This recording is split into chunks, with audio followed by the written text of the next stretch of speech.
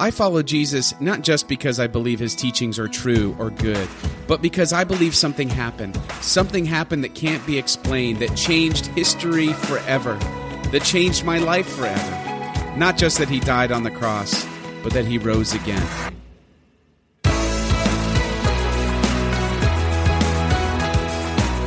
Hey everyone, welcome to the podcast of Tower Hill Church, a church for all generations. This is Pastor Jason. However you're listening and wherever you're listening, I pray that God blesses you today. Well, we are really turning the corner on our series called Starting Point. We're in the last two installments of that sermon series, and I hope that it's been a blessing to you. But before we get into that, just a couple of notes of celebration. We had our big fundraiser for our youth mission trip and our Bell tour. And I just want to thank everybody who helped to make that fundraiser so awesome and so fun. We did it for the first time. We did a silent auction, and we had the band playing, and a bunch of the kids were participating in the band, and it was so fun. And we're definitely going to do this next year. It was great. And the really great part was the church really did a great job of supporting these kids. Our goal was to raise $10,000, and we ended up raising $12,000. So it was just so awesome, and I hope that our kids definitely feel that support from the congregation, and it's really going a long way to pay for their ministries that they're doing, that these teenagers are doing this summer. So super thankful, and thank you to everybody who came, who donated, and who helped to make the event so great. Don't forget to get caught up on all the events and things happening around the life of the church. Just go to towerhillchurch.org, and you can check out everything going on. I also want to encourage you that if you're looking to grow deeper in your faith and you're not sure what to do next, we have a tab on the top of the page on our webpage called Next Steps. So I want to encourage you to check that out, and maybe you'll find what your next step is. Now, without any further ado, here we go with this week's episode of Starting Point. Everything has a starting point. That's the basic premise of this sermon series. If you're a guest with us today, maybe you came for the confirmation, for the baptism, I want to just bring you up to speed really quickly, because I think it's important to give this sermon series a little bit of background, and that is this. When we were raised in our homes, we were given a certain framework in order to understand God. We were given a belief system. And maybe our parents took us to church, maybe we went to Sunday school, and we learned all about God. And whatever it is, your background, usually the way that as a child you understand God, you learn some basic things like God is good, He listens, He hears my prayers, God rewards good people and punishes bad people, and that's kind of the faith that we grow up with. But sadly, if you're like most people, that faith muscle never really developed past your childhood framework. And so what happens is, life happens, you grow up, you become an adult, and you are faced with adult-sized problems, and you're trying to attack those problems with childhood faith.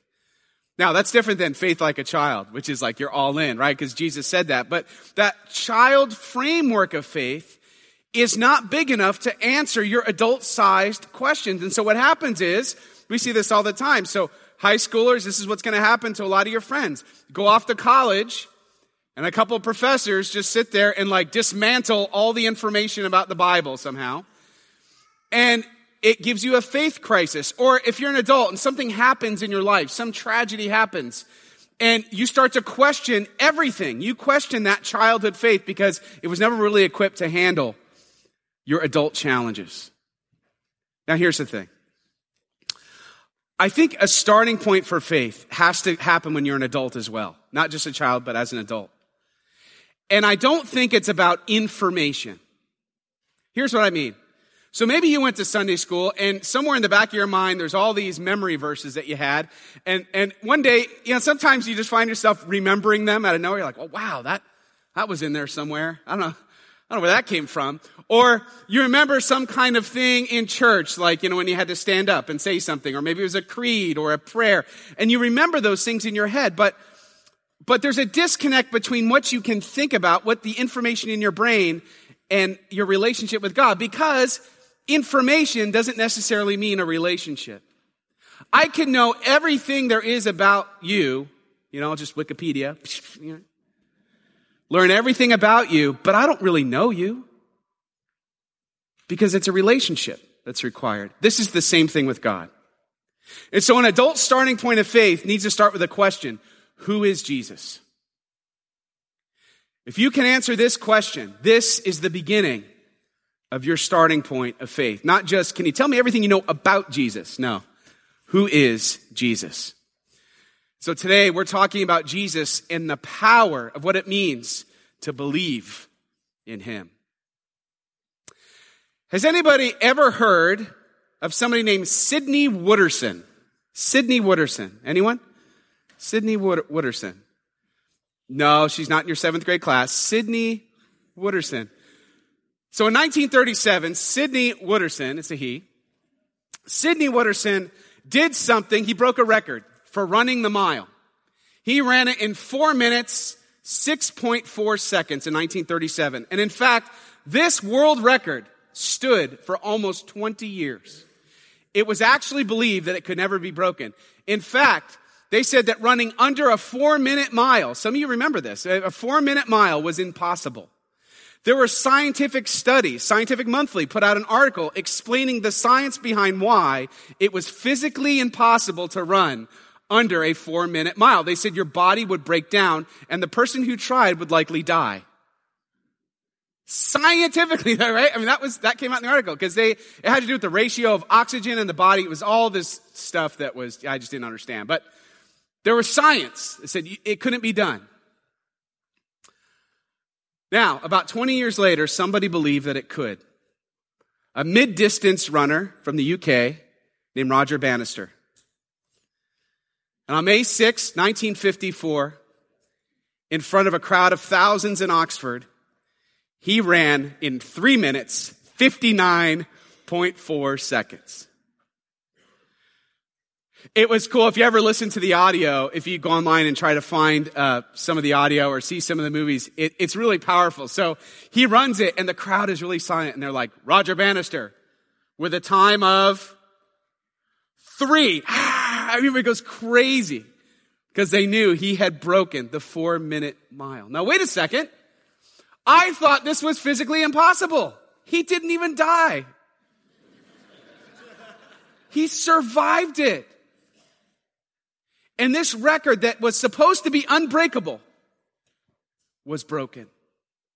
And he held on to that world record for 46 days. No kidding, 46 days. An Australian named John Landy. He broke that record on June 21st. He ran it in 3 minutes, 57.9 seconds. First of all, I can't even drive that fast. That's just crazy that he was able to run that fast. Wait a minute. Another one? What's happening? Is something in the water in 1954? What is going on? Has the human body changed so drastically, so fast? Then, this is really cool. In August of that same year, they had a race. They thought this was a good idea between Roger Bannister and John Landy. Do you remember what they call it? Anybody remember what they call it? The Miracle Mile. The Miracle Mile. They had a race. And Bannister, at this point in the race, he said this was the key to the race. John Landy, expecting Bannister to pass him on his left, looks left. And just at that time, Bannister passes him on the right. Bannister wins the race. Now check out this. At the time of 3 minutes, 58.8 seconds, which is almost a full second faster than the world record he made a couple of months before. What is going on? Is he a cyborg? Is he part robot? I don't understand. Did he get superpower somehow? Was he bitten by a spider? I don't know. What happened? Because I thought this was impossible. That's the power of belief. When you believe something is possible, it changes everything. It changes absolutely everything. Now you're pursuing something as if it's going to happen. All of your passion, all of your energy, all of who you are goes in, pouring yourself into what is now possible. And now when other people see that it's possible, they're able to break the record too. Wait a second. It was in their heads that it couldn't be broken, but belief changed that. And the event of Roger Bannister breaking that record changed everything. Bannister's belief was the key to unlocking the victory. But it was the event of him breaking it that changed everything, that made the impossible possible. Now here's the thing. Here's what I want to tell you today. This is true with Christians. This is so important. Christians don't just believe that something is true about the Bible, about God. It's not just that I believe all of this is true that gets me up and keeps me following Jesus. It's not just the teachings of Jesus that compel me to follow Jesus. It's something else. It's the fact that he rose from the dead that changed everything. Something happened that changed everything. Even just think of those first disciples when Jesus was crucified. Do you remember what they did? They ran and hid because they thought they were next. They were terrified. They didn't want to die. What's the whole reason that Peter blows it so famously? Because he's afraid for his life.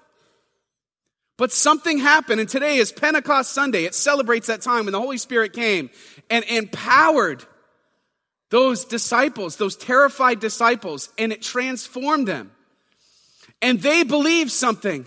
They believed that they saw the risen Jesus, that they interacted with him, and that his resurrection had changed everything. What was impossible is now possible because Jesus did it. And he said he's taken us with him. And so now I believe it, and I'm going to go out and I'm going to proclaim it. And those apostles, every single one of them ended up dying for their faith. They weren't afraid of death anymore. Something changed. Something happened that changed everything. I always say it kind of kiddingly, but I mean it. If Jesus didn't rise from the dead, I'm going to go find something else to do. Like we all are really wasting our time. He either did or he didn't. This is the event that Christians believe changed everything. So let's jump into our scripture today. We're going to the book of Acts. I want to share with you this early story where the early church is still figuring out how to respond to this crazy thing that happened, that Jesus rose again from the dead.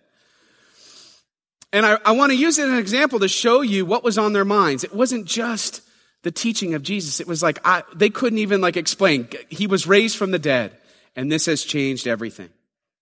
So Peter and John, they were in the city, and they had healed somebody. And the word of that healing got out to the mucky mucks, to the religious mucky mucks, right? The word of the healing got out, and they were concerned. You know, that's what they said. We were concerned. So they brought them in. The priests and the captain of the temple guard and the Sadducees came up to Peter and John while they were speaking to the people. They were greatly disturbed because the apostles were teaching the people, proclaiming in Jesus the resurrection of the dead. They seized Peter and John, and because it was evening, they put them in jail until the next day. But many who heard the message believed. So the number of men who believed grew to about 5,000. The next day, the rulers, the elders, and the teachers of the law met in Jerusalem. Annas, the high priest, was there, and so were Caiaphas, John, Alexander, and others of the high priest's family. They had Peter and John brought before them and began to question them. By what power or what name did you do this? Meaning, by what name did you heal that guy? Then Peter, filled with the Holy Spirit, remember this is new, filled with the Holy Spirit, said to them, rulers and elders of the people, if we are being called to account today for an act of kindness shown to a man who was lame and are being asked how he was healed, then know this, you and all the people of Israel, it is by the name of Jesus Christ of Nazareth, whom you crucified, but whom God raised from the dead, that this man stands before you healed. Jesus is, and he quotes Psalm 118, Jesus is the stone you builders rejected, which has become the cornerstone. Salvation is found in no one else, for there is no other name under heaven given to mankind by which we must be saved.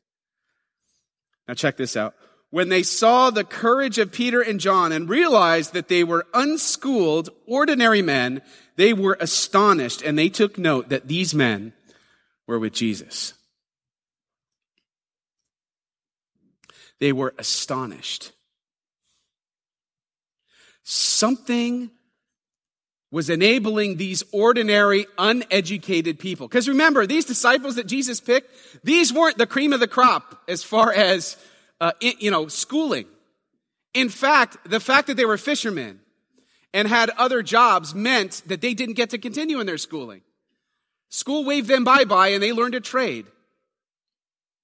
So it's not like they were super scholars or rabbis in the making.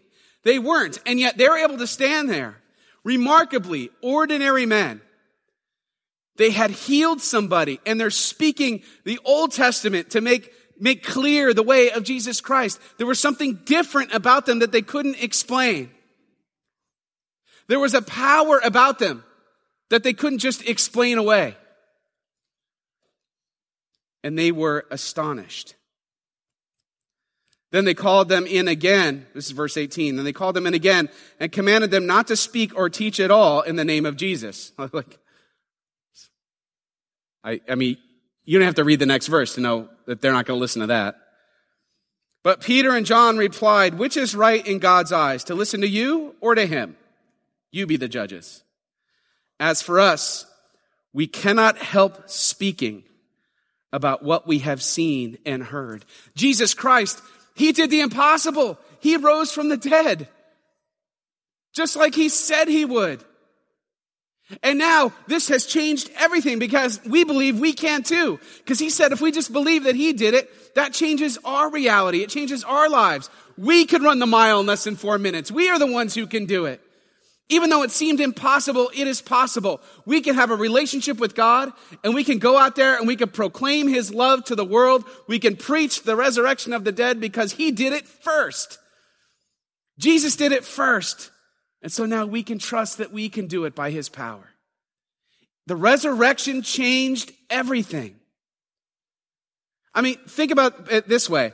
According to this text, they were going out proclaiming the resurrection. But, imagine if they were just going around, no, wait till you hear what Jesus said about prayer. Wait till Jesus said about honoring your father and mother. Let me tell you this story about how Jesus talked about adultery and fasting. And let me tell you, that's not what was going on. All those things are important, but they're only important because of the resurrection. If the resurrection didn't happen, none of these teachings would be important. Because that means that Jesus wasn't who he said he was. Peter and John aren't simply proclaiming Jesus' teachings. They are proclaiming that he rose from the dead. It changed reality and made the impossible possible. That we all can go from death to life. And we believe that something happened that changed everything. This is a nice way of thinking about it that I think is important because a lot of people say things like, I don't particularly believe in Jesus, but I want my kids to have a good moral code. And so I bring them to church.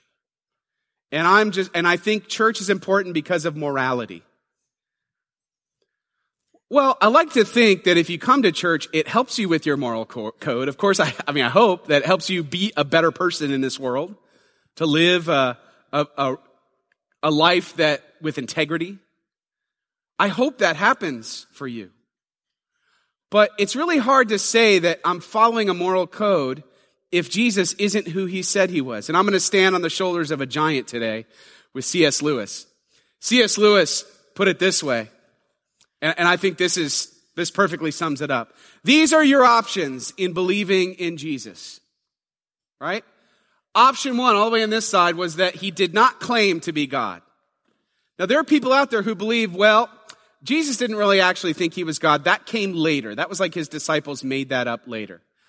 But if you look at the scriptural witness and the testimony from outside of Christianity sources, it is very clear that Jesus claimed to be God. It was the whole reason he was crucified. He was crucified because of blasphemy. He claimed to be God. But if he didn't, you would just chalk up Jesus as a legend.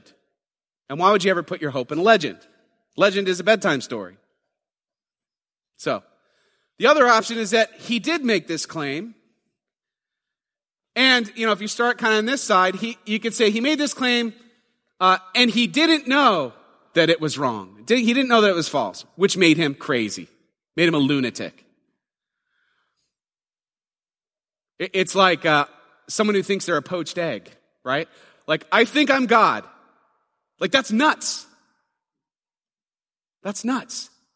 And interestingly, when I read the teachings of Jesus and hear about Jesus, everything he says is profoundly sane.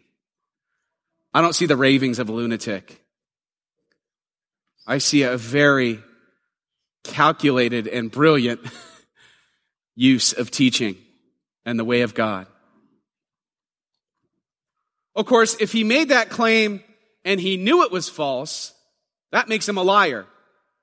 Hard to build a moral compass around your teacher who is a liar. I don't think that's a viable option. It messes everything up because he claimed to be God and he's not, and he knew it. And so then actually, that's horrible. Then he deceived everybody to the point where they ended up dying for him.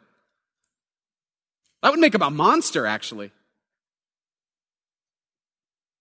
But of course, there's another option. That it's true. That he's exactly who he said he is. Here's what we believe. That the resurrection is evidence that that's true. And in fact, these are what the early disciples believe. Let's go to Acts 17, verse 31. For he has set a day when he will judge the world with justice by the man he has appointed. Talking about God. He has given proof of this to everyone by raising him from the dead. Jesus is the one because he's the only one that was raised from the dead. So, back to our question, who is Jesus? This is a question that I think we all have to answer at some point in our lives. We have to answer, who is Jesus? Is he a legend? Is he a liar? Is he a lunatic? Or is he Lord? And depending on how you answer this question depends on the starting point of your faith. So here's what we can say today. That Jesus is the one who rose from the dead and changed everything. He made the impossible possible. He brings us from death to life. He ran under 4 minutes first. We all have hope that we can do it because he said we could. Because of what he's done for us on the cross. And that changes everything. Think about it. If you think that at the end of your life, you're going to be with Jesus forever, no matter what happens, that has to change your here and now. It changes how you live now. On the other hand, if you thought that nothing happens and we're all worm food, that changes how you live now. Belief is a powerful thing.